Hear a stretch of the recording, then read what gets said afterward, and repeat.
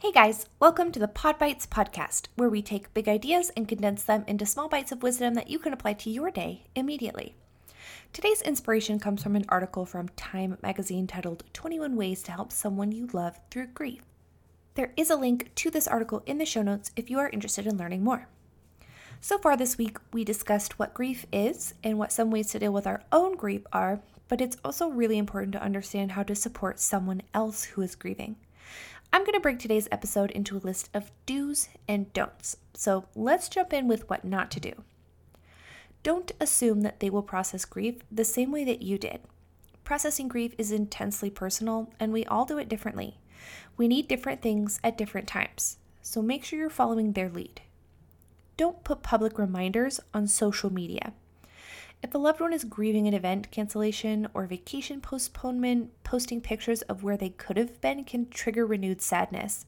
If a picture of a lost loved one is posted, it can also send the grieving person into a tailspin, especially if they are unprepared to see it and they're at work or in another place where they don't have the space to be emotional. Don't try and put a positive spin on what they're feeling.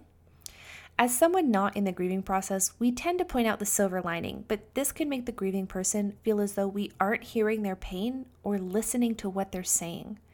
It's okay to just listen and agree that the situation sucks. Don't try to compare their experience to yours, unless you have been through the exact same thing, and I do mean exact. Just because you have felt some sort of grief in your life does not mean you have felt their grief before. Just listen and be there for them. Don't diminish their grief. Even if you wouldn't be grieving in the same situation, they are, and they're allowed to. Just be there for them. Don't avoid them. If you're not sure what to do or how to behave, ask them. Follow their lead and be available. Avoiding eye contact or their position in a room is obvious and can make the grieving process feel shameful. Don't comment on their appearance. If you see them smiling, don't say, "Wow, you look like you're doing so well." Appearances can be deceiving, and often grieving individuals try to put on a brave face so they don't feel like they're spreading their sadness around.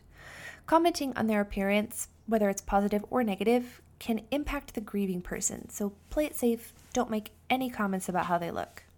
Here's a list of things you should do. Follow their lead.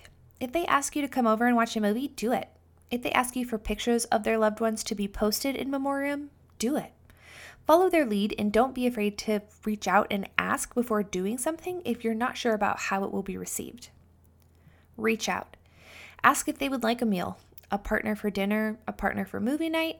If they say no, that's perfectly fine, but continue reaching out and let them know that you're not going anywhere. Just do it.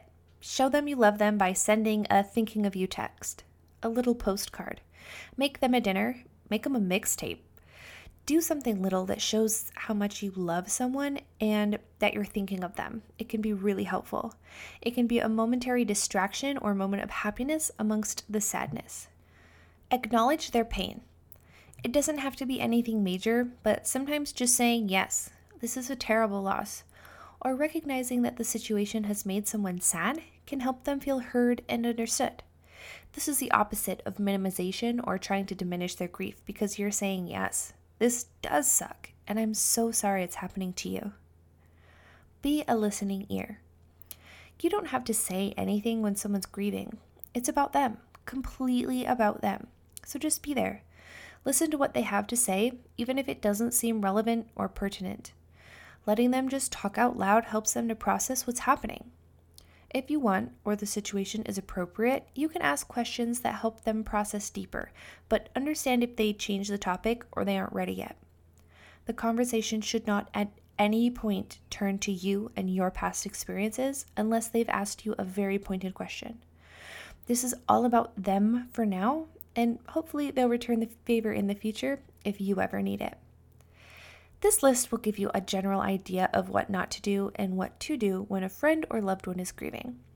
To sum it all up, don't judge their grief or them for grieving. Be there as a listening ear so they can process their experiences and remain open to them during their time of grief.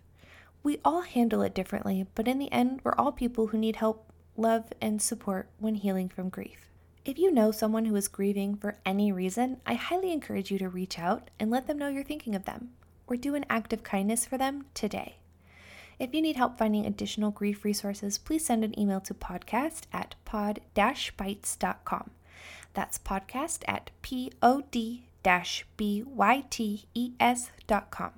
You can also let us know if there are any other topics or podcasts that we should review. If you liked this content, please give us a 5-star rating and review us on whatever platform you're listening with. Also, if you have a friend who could benefit from this information, pass it along.